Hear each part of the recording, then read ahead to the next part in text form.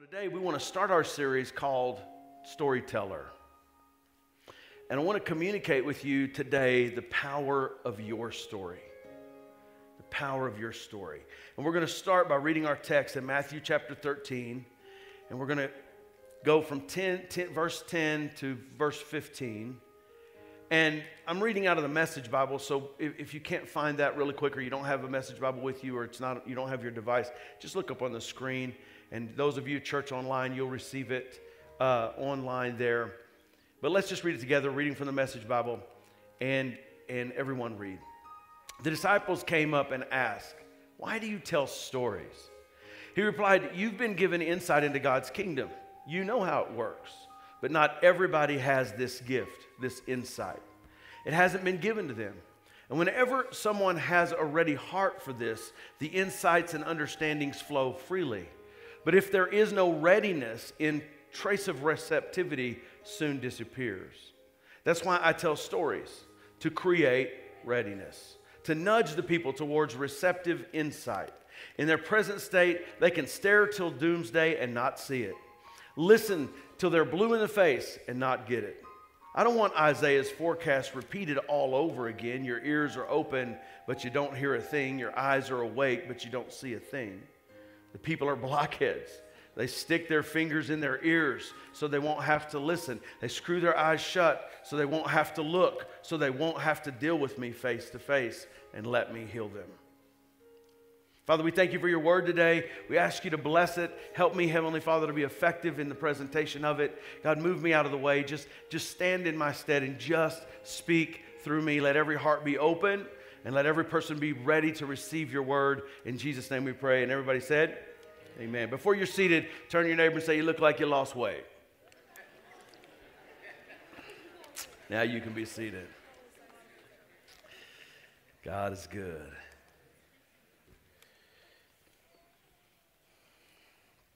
I want you to imagine with me, if you will, a lady that's in her middle-aged. She's lived a lot of life in the few years that she's been alive. She's been a person who is kind of on the outside, kind of off the outskirts of life. Mainstream of life is flowing steadily and readily aside from her, and she seems to be outside the mainstream. She seems to be hurt, maybe beat down, kind of downtrodden, maybe even a little depressed, discouraged, defeated. She does some things that are kind of interesting, like a lot of people do who live in kind of a downtrodden, discouraged, overwhelmed state. A lot of times what we try to do is we try to hide.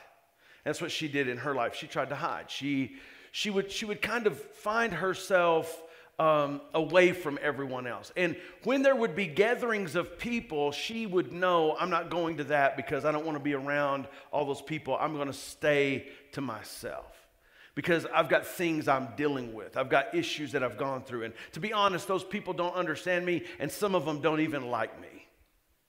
And so she isolated herself, and she caused herself to be disconnected, not only from the mainstream of life, but even any people who would get together at all. She just didn't want to be a part. She had too much going on because, to be honest, she was hurt. She had huge gaping wounds emotionally in her life. She had huge gaping wounds mentally in her life, and especially huge gaping wounds relationally in her life.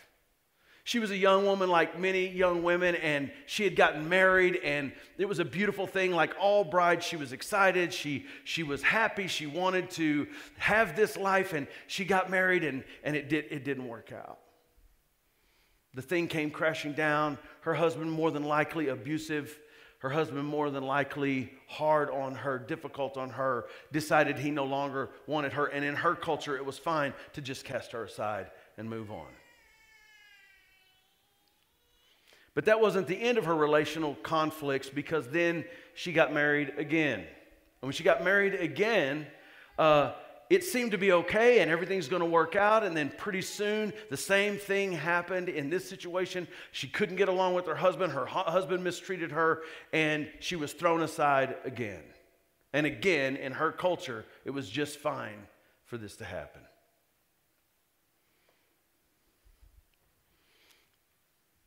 Third time. Fourth time. Fifth time.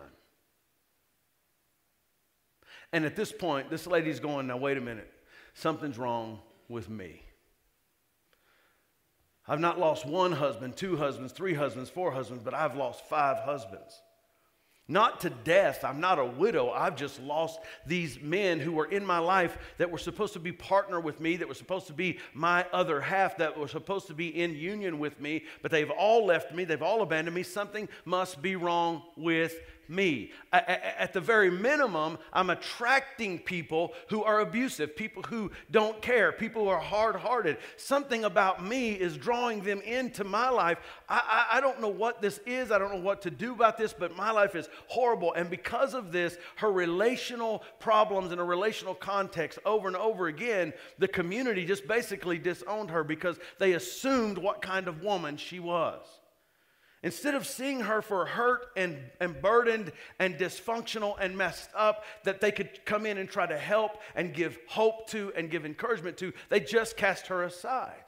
And so she would find herself not wanting to be talked about, not wanting to be communicated against, not wanting to be the fodder for all the women's gossip. When the women would get together in their communal places, she would stay away. If they went early in the morning somewhere, she would make sure she went at noon. If they went at noon, she went at night. She was not going to be around them. She was not going to be the talk of the town. She was not going to let people hurt her anymore. So one day, in the middle of the day, she goes to get water at the well. Now, you've probably referred to this lady, just as I have, as the woman at the well. Because we read in John chapter 4 that Jesus had been doing ministry with the disciples, and he was tired, and he told them to go get some food, and he said, I'm just going to sit here at Jacob's well. And so here he is at Sychar, and he's sitting there. Now, I know Jesus well enough, and my friend Ralph and I talk about how God orchestrates the universe, and I'm just going to tell you, I know him well enough to know that he wasn't just resting. Jesus is so awesome to not just, he always shows up just at the right time. You know, he gets you right in the right spot, gets you in the right setting, gets you in the right situation, and then just shows up. And sometimes we're like, where's God? Where's God? And then in the moment that's perfect, we go, there he is. And here she was in her life where she thought, honestly, it's never going to get better. I have no hope for the future. I cannot even begin to understand this context. I'm done. I'm done with life. So now she has a man, but she's not even married to him. She's like, I've tried the marriage thing. It doesn't work. I'm just going to live with him. So now they're living together. So she walks up. She's getting water. Jesus just happens to be there. And he sits down and he says, hey, give me a glass of water. You know, Jesus was somewhat obtrusive at times. He was sometimes just insert himself into your situation.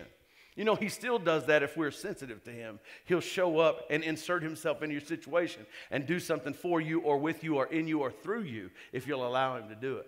So he's sitting there at the well. This lady's getting a drink. And he just invites himself to her help. Hey, give me a drink of water. And she goes, You're a Jew, and you're asking me, a Samaritan woman, to give you a drink. Isn't it amazing how Jesus just loves everybody? And even when there are cultural things that are wrong in a culture or wrong in a society, Jesus just goes right past all of that, breaks down all those walls, and just gets right to the heart of the matter. It doesn't matter if you're a woman or a Samaritan. I love you. Jews don't like Samaritans. Why would you even be speaking to me?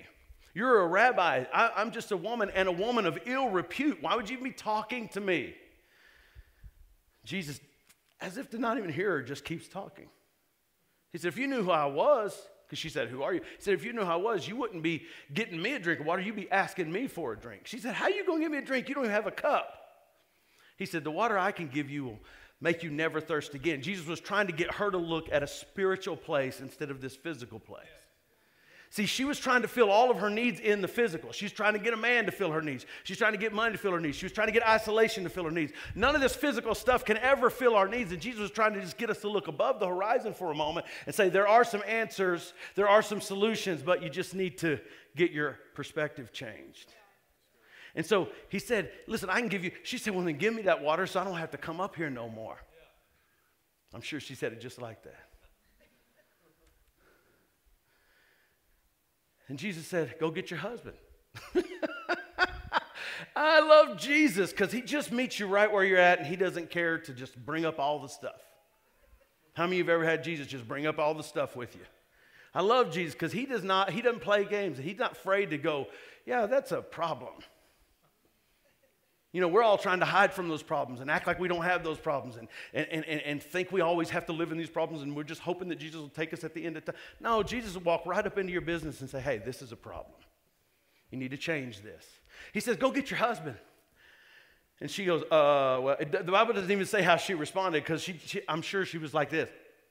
I don't know what to do. She already saw him as a holy man and she's like, I don't know how to respond to this. And she said, well, she finally did respond. She said, I don't have a husband. And you know what Jesus responded to her? Man, you're honest.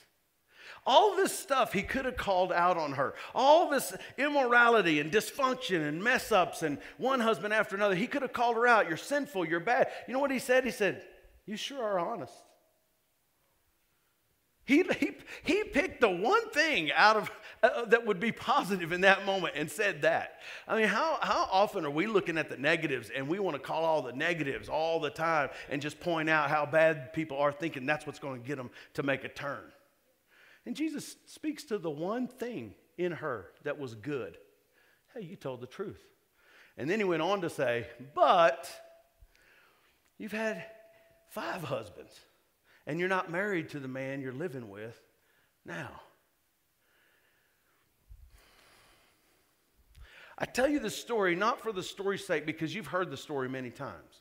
And I don't tell you all those little concepts about Jesus and how he interrelated with her because you know all of that. You've heard that. But here's what I want to tell you, the next thing that happened.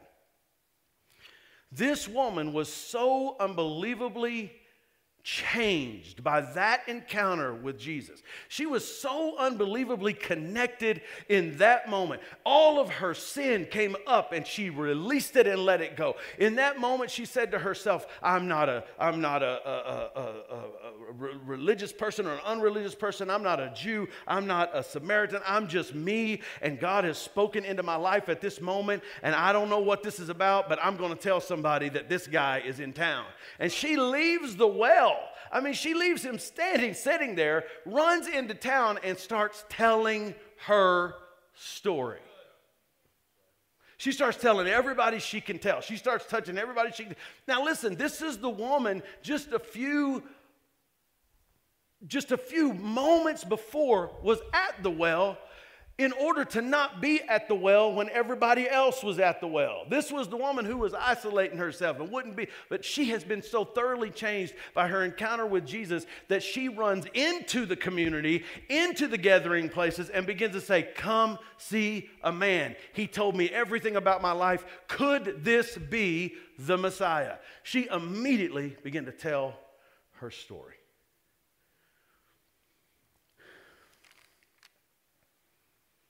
This is a perfect example of spreading the joy. You know, our whole theme this year is about spreading the joy. It's about taking the joy of Jesus into someone else's life. And we're giving you all kinds of examples. We got one that's coming up that's going to be really good that we're going to do as a whole church. Can't wait for you to be a part of that. But we're talking about, do something practical, do something graceful, do something good to somebody, and then connect it to Jesus. Don't just do something good and run away and say, oh, I hope they know that Jesus loves them. No, you got to connect it to Jesus. Well, I don't want anybody to know who did it for them. Well, don't tell them you did it if you don't want to tell them you did it, but connect it to Jesus. Because in the world we live today that is so polytheistic, people will think this is what is it? Karma. This is karma. I did something good. Someone did something good for me. It's not karma, it's Jesus. Jesus laid you on somebody else's heart to care about you and to give you hope and encourage you. You need to connect it to Jesus. So sharing or spreading the joy isn't just about doing something nice for somebody. It's about the motives behind doing something nice and communicating what we're trying to do. Because we're letting them know we love you, Jesus loves you, Jesus cares about you. And this is a perfect example of it. Scotty's story is a perfect example of it. Sharing your story, being a storyteller is the perfect example of it. Now, you need to be a good storyteller, not a bad storyteller. How many of us, we're too good at telling bad stories? Come on. And some of us are too bad telling good stories, right? I'll give you an example. My dad, my sister, we have a tape, or we used to have a tape of her, my little sister, she's 40-something now. When she was little, like right before kindergarten, we have a tape of her, and The Incredible Hulk had just come out on TV, out with Lou Ferrigno, the real one that you don't have to have all the CGI for. The real Hulk, please. And so we had watched this, and so we caught her one day, and my dad recorded it, and she was just in the room, and she was the Hulk, and she was the person being rescued by the Hulk, and she was turning into the Hulk. I mean, total great imagination. But she lied like the devil. You know what I'm saying? Because that imagination would cause her to say things that were absolutely not true. So when my parents took her to kindergarten, here's what they said when they went up and met the teacher. Listen, she said, my dad said, ma'am, listen, if you don't believe anything she says about you, we won't believe anything. Or if you don't believe anything she says about us, we won't believe anything she says about you. That's the good thing about telling our story of faith, though, is we don't have to make it up. It's real. Our encounters with Jesus, our connections with Jesus, is a perfect example of spreading the joy. Spreading the joy isn't merely doing some good practical things, but it's taking Jesus into someone else's world by communicating the stories that happen in your life when your story intersects with the story of the gospel. And this is not a one-time event of salvation, but God interacts with us all over our life and gives us all of these stories where His Spirit and His power and Jesus Himself interacted with us. And when we want to share the gospel with someone, sometimes we're so intimidated by it. I'm not a scholar. I'm not a theologian. I don't know everything about the Bible. But can you tell your story? Yes. Can you do what Pastor Scotty did on that video just now? Just say, hey, this is a thing that happened in my life, and I'm fully aware that God saved me, God kept me alive, and then in that same year, God saved me, and it wasn't long after that, His whole entire family got saved. Can I just tell you something? When we tell these stories, these are stories that change people's lives. When the woman ran into the city of Samaria and said, come see a man, what happened? They knew her to be who she was, and when they saw this change in her, what did they do? They said, we got to go see what's going on. And they ran out there and said, we want to see for ourselves. We're not just going to take your word for it. We want to see for ourselves. And that's the whole goal of being a Christian, ladies and gentlemen. We want to tell our story in such a convincing and persuasive way that someone who's hearing our story will say, hey, that's great. I want to go see for myself. So I'm going to give you 3 steps to tell your story. Write it down. Write it down. 3 steps to tell your story. The first thing is you need to know your story. If you not write it down, you're not going to remember it. Unless you have a photographic memory. And if you do, you should be up here teaching. Know your story. What is your story? What is your story? Now you might say, well, if I can't think of a story, then do not have a story? No, I think you do if you're a believer, if you're a Christian. But sometimes we just let life overshadow our story and we really forget our story. We forget what God really did for us. We forget of the changes that He made in our life. And as I was sitting down preparing these notes, I started remembering all kinds. If I told you all the stories that I remember when I started preparing this message, I couldn't even begin. It would take us 3 years. I could sit up here and tell story after story of what God has done in my life, all my whole life, since I was a baby till now. But we have to know what our story is, because you can't tell a story if you don't know a story.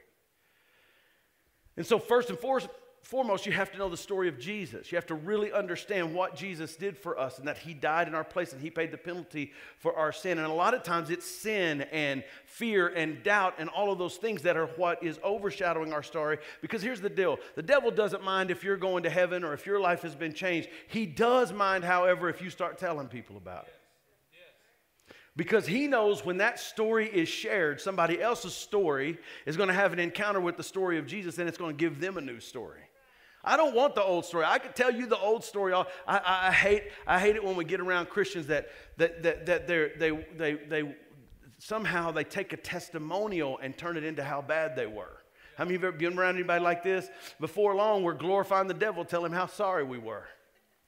Man, the devil had me. I did this. And then you got the guy who's always one-upping in the story. You know that guy? Like, well, I smoked dope when I was a kid. Well, I did coke and smoked dope and dope smoked and coke smoked and I was on crack. That's not who cares about that story? What did Jesus do to change that? That's the story I want to hear. How come you're not like that anymore? If you'd have met me when I was 16 years old, you'd have thought that dude's going to prison. That dude's mean. That dude's a drunk. That dude he's not a good person. He's a weird guy. That's what you would have thought about me at 16. And before you judge me, let's not talk about what we think about you when you were 16. Come on. But the truth is, I don't want to know how bad I was. I want to know how God took that person who was so messed up, who would lie to you to your face, know I was lying to you, and just lie to you for anything that could benefit me. But I don't want to hear about all the lies. I want to hear about what God did to change this person and brought this person out of that person. Because that's the victory that God gives us. You mean God can make me perfect? Well, sure, God can perfect you. But perfecting you is going to take some time. Took you some time to get the way you are. Come on, somebody say amen. Know your story. What is your story? Whenever you've had moments where the story of the gospel has intersected with the story of your life, what was the outcome? And how do you share that with someone? In other words, what has God done for you? One of my favorite stories is about Jesus was when he encountered the blind man. John chapter 9. There's a scripture that says, and you've heard me preach a message about this if you've been here very long, called When Jesus Passed By. Because there's a scripture that says there was a blind man sitting at a gate and Jesus passed by and he healed him. When Jesus passes by, things change, but I'm not going to preach that message today. You can go back in the archives and find that. But the truth is, I love it because here's what happened. Jesus passed by and the disciples asked him, they said, did this man sin or did his family sin? Is that why he's blind? And so they were trying to find a reason to blame his blindness on their guilt. Somehow your mom and dad sinned and that's why you're blind. Or you sinned and that's why you're blind. And this is a direct result of the judgment of God. And Jesus flips the script on them and says something so radical, it's crazy. He said, no, this is for the glory of God. What does that mean? And then Jesus heals him. And so the religious people get mad about it, and they said, who is this man Jesus? And they were talking to the blind man, trying to get some information out of him. And they said, he's just a sinner. He's a sinner.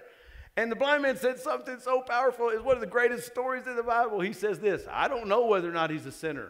All I know is once I was blind, now I see. When we tell our story, all we're doing is saying, this is where I was, met Jesus, now this is where I am. Some of y'all might say, well, my life ain't so great. Well, let me just clarify something for you. It's not Jesus' fault. Everybody look at me. I want to say it again. Well, my life, I've still got all these problems and all these issues, and I'm not delivering. I'm not where I need. It's not his fault. Because God, in his son, Jesus, gives us freedom, gives us life, gives us forgiveness of sins, empowers us by his Holy Spirit. And if we are not experiencing and walking in that, that's not him, that's us. And we need to dig a little deeper. We need to study the word. We need to change our thinking. Because when Jesus touches you, the Bible says, 2 Corinthians chapter 5, verse 17, if any man be in Christ, he is a new creation. Old things are passed away and all things are become new. Here I was, messed up, met Jesus. Here I am. Still got some issues, but God's working on me. Are you with me? He replied, whether he's a sinner or not, I don't know. But one thing I do know, I was blind. Now I see. So your first step in telling your story is to know your story. Second step, look for opportunities to insert your story. In your relationships, in the context of your life, in your day-to-day goings on, look for an opportunity to insert your story. Because I'm going to tell you right now, if we're paying attention, there are moments when our story will make a difference. Man, this last year and a half, there are so many moments in every one of our lives, and I hope to God that we didn't miss them, where we could insert our story to make a difference. That's what we're doing here, leading people to know God, find freedom, discover purpose, and make a difference. Your story will make a difference to someone. You say, well, you know, you shouldn't tell somebody that you know exactly how they feel because you've gone through it. I didn't say that. No one can really know exactly what someone else has gone through because all of our situations are different.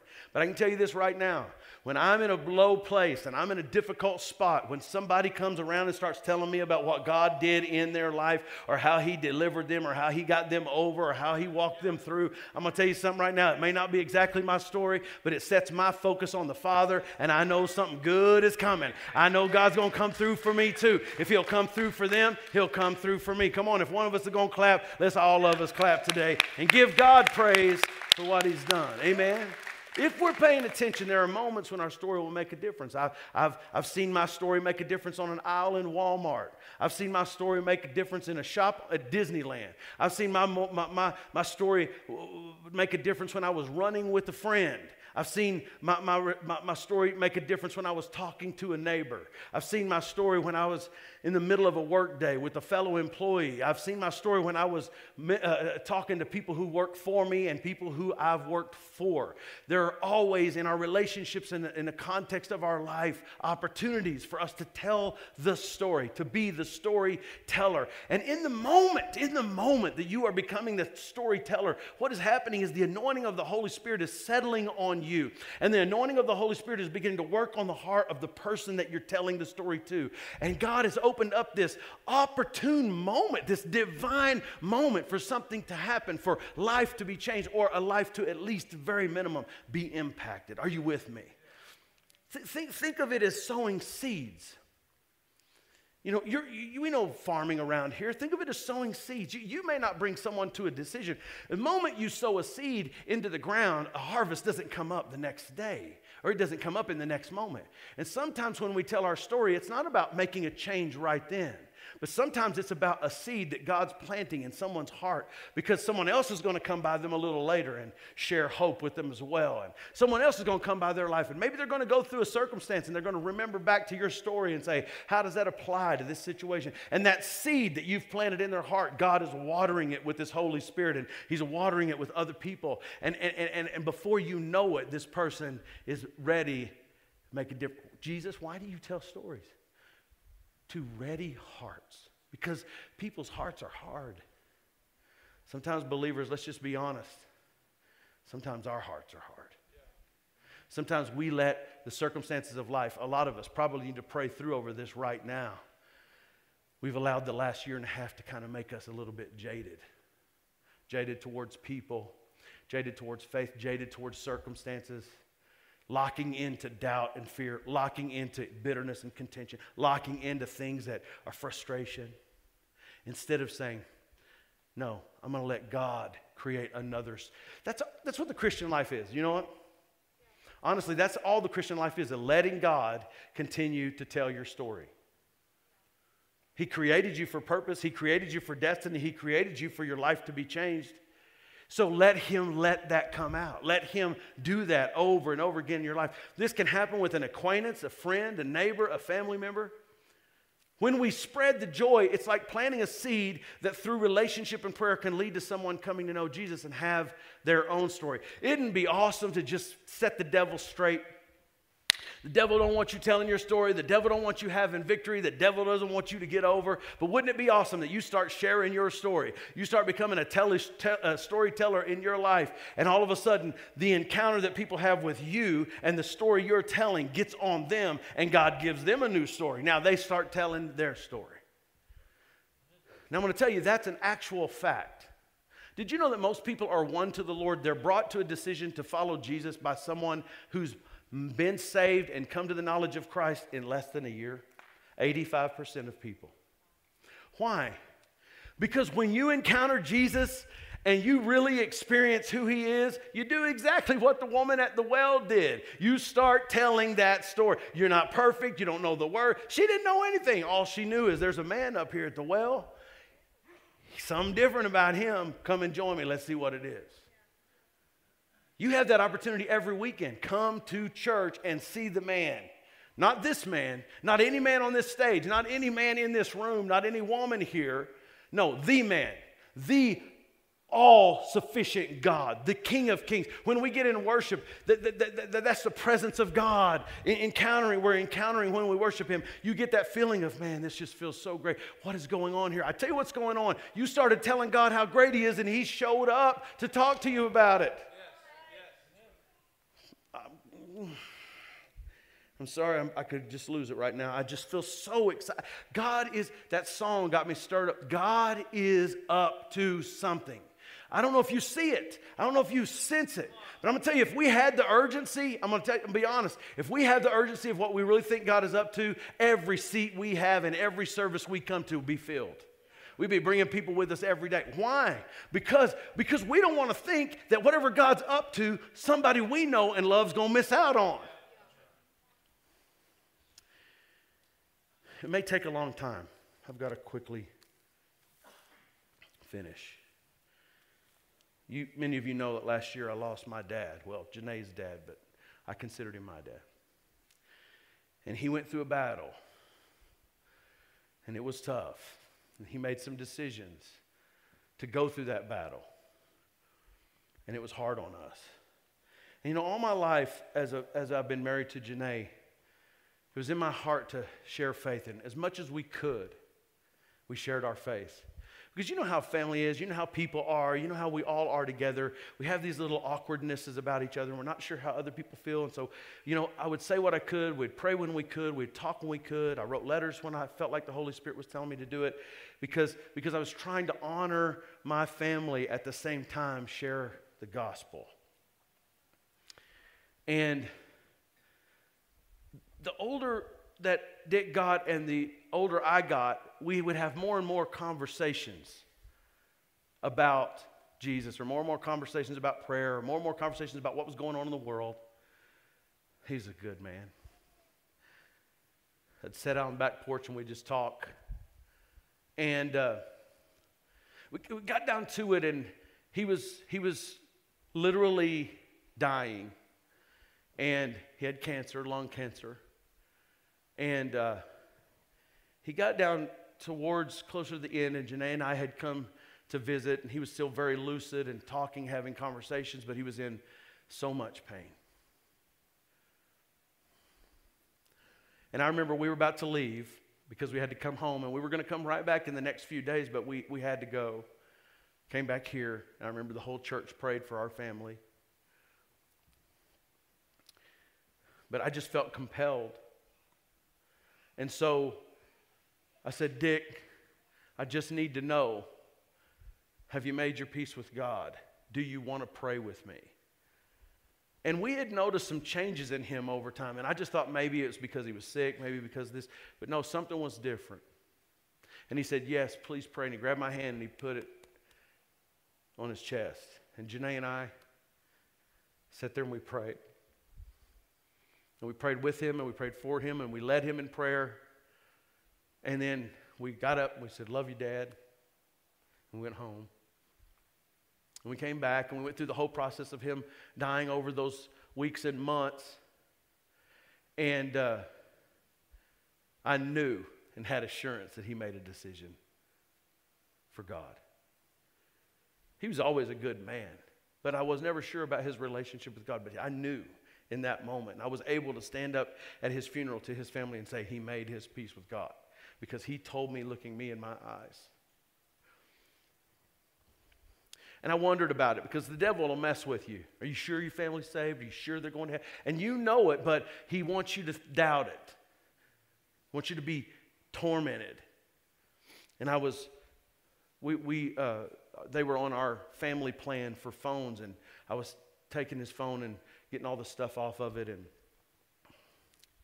And as I was taking his phone, getting all the stuff off of it to just get rid of it or whatever, I saw some emails from a website, and I was looking through, and months before we had that prayer, he had gotten on some Christian email thing, and he was having scriptures sent to him every day. So every day he was looking at those scriptures. And it was just another confirmation. And I tell you this story because I want you to understand when we connect with stories, when we understand what other people and their encounter with God go through, it causes us to be able to know I have a story too, and I can tell the story, and my story could make a difference in someone else's life. As a matter of fact, it could make such a difference that they could encounter the same Christ I've encountered, and God could give them a story that has life-changing implications. And I just remember I'm not one of those guys, so I don't want you to think I'm crazy, but I don't get a lot of dreams or a lot of visions from God, but I've had moments in my life where I woke up and I knew that was a dream from God. And a few weeks after Dick passed and we were just kind of grieving, I read something this week that I thought was really powerful and I think is very true. Grief is the cost of love. When we love someone and they go on, they pass on, there's no explanation for anything but just it's grief. That's the cost you pay. If you don't love them, you don't care, but if you deeply love them, the grief is deep. And then you have to go through that process. That's the price we pay. These human connections. And I remember I was asleep and I all of a sudden start having this vivid dream. And in this vivid dream, I was in the back of a Jeep. Not Scotty's Jeep, but it's all about Jeeps today. And I was in the back of like a safari Jeep in Africa. I go to Africa a lot. And I was in Africa, and we were just driving out, and you could just see the fields of Africa everywhere, and it was just so beautiful. It was such a wonderful day, and the breeze was cool across my face, and there were several people in the back of the Jeep with me, and I didn't know who they were, and I don't even remember who they were, but I just remember we were just having so much fun and laughing and cutting up. And in the distance, I could see there was somebody coming, and they were on a horse, a big white horse. And I just noticed that on that big white horse, there was no saddle or anything like that. There was no gear at all, no bridle, anything. Whoever was riding on the back of that horse just knew that horse, and he had his legs around that horse and just was controlling everything. And he had his hands up and he was waving at me and said, hey, how you doing? And he just kept getting closer and closer and closer. And the closer he got, I started recognizing him. And the closer he got to that Jeep, I remember seeing a picture of Dick when he was in his 30s. And that's who I saw on that horse. And his hair was blonde, and he was riding that horse, and he was waving at me, and he was tan, and he was just smiling and laughing. And all of a sudden, out of nowhere, this huge lion that was as big as him sitting on top of that horse. And that lion was this high, and it was running right alongside. And it just kind of reminded me of the movie Narnia. That's what it was like, this big lion. He was just running alongside the horse. And then they just kept getting closer and closer and closer to me. And all of a sudden, Dick leaned off of that horse, kind of like this, reached around the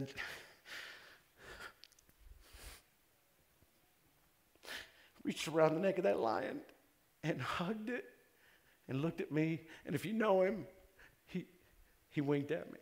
He smiled and winked.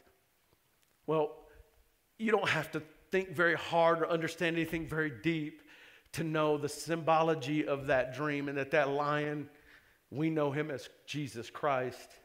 And it was just God's way of saying to me, he's not in pain. He's not missed it.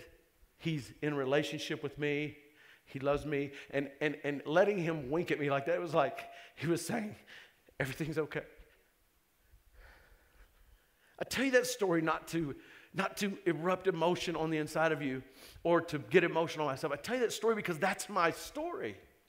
That's a part of who I am. That's who God created me to be. And God's using my life and my story to affect the stories of others. And I'm telling you, you have just as equally vivid stories that God wants to do and is doing and has done in your life. You just have to capture them. You need to understand that you first we got to know your story. Then you have to look for opportunities to insert your story. And then lastly, you have to simply tell it. I want you to look at your neighbor real quick.